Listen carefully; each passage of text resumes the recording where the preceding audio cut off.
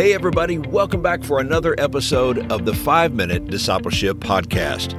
My name is Lauren Hicks, and each day I share 5-minute episodes to help you grow in your faith. This podcast is about discipleship and spiritual growth.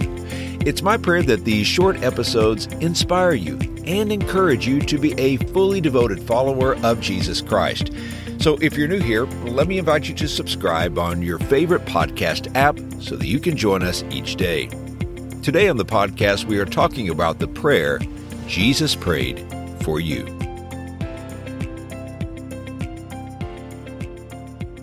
I can't tell you how many times I have needed someone to pray with me and for me.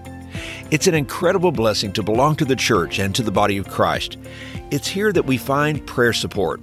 We find other believers who would join in faith with us and trust God to meet our needs. But as encouraging as it is to have friends pray for you, there is someone else who has prayed for you, someone who has lifted you up before the Father. Did you know that Jesus has prayed for you? 2,000 years ago, you were on His mind. You were in His thoughts and prayers. In John chapter 17, we find the prayer Jesus prayed on the night before He went to the cross. Now, if you knew you were going into your final hours, what would you pray for? In the final moments before His arrest, Jesus could have prayed for strength. He could have prayed that His 11 remaining followers would support Him. He could have prayed for His own safety and security. Instead, His prayer was dominated by a single thought, that His followers would be united in heart and purpose, so that the world would know why Jesus came. As Jesus prays, He knows He is about to leave His followers behind in a very tough world. He knows the persecution that is coming. He knows the temptations they will face. He knew how Satan would work to divide His disciples. So He prays for them, "Father, let them be one." Jesus prayed for the unity of His disciples. He knew if they would work together in unity, a unity that comes from the love of Christ, they would be effective in their mission. But if they allowed division to come into their midst, if they begin to fracture their relationships, they would be ineffective. In John chapter 17, verses 20 through 26, Jesus moves beyond praying for His remaining 11 disciples.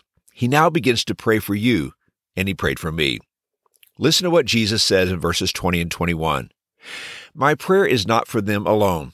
I pray also for those who will believe in me through their message, that all of them may be one. Father, just as you are in me and I am in you, may they also be in us, so that the world may believe that you have sent me."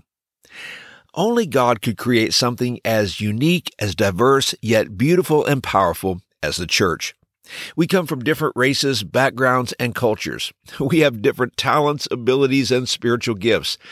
God takes the various pieces, brings us together in unity, and makes us a beautiful mosaic. Though we are different in many ways, Jesus calls us together in unity of purpose and mission. We love one another and live in harmony with each other. In a broken and divided world, this unity will be so compelling and so contagious that the world around us will see that Jesus is the source of our unity. Remember, this unity is only found in Christ. Unity is the oneness or harmony of believers in Jesus Christ. It is our relationship with Christ that unites us with one another. We are united in essential doctrine, mission and purpose, and love for one another. How do we maintain this kind of unity?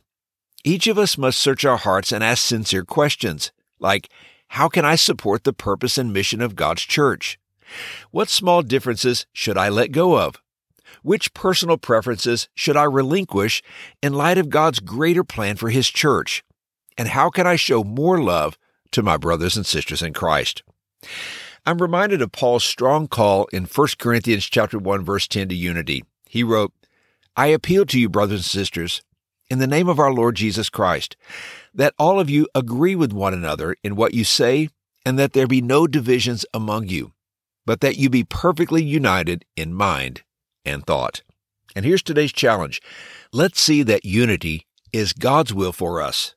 It will be a compelling witness to the world of the saving grace of Jesus Christ. Hey, thanks again for joining me for today's episode. If you're enjoying this podcast, let me invite you to help us spread the word by sharing today's episode on your social media channels. I hope you have a wonderful day, And until next time, let's continue on our journey as followers of Jesus.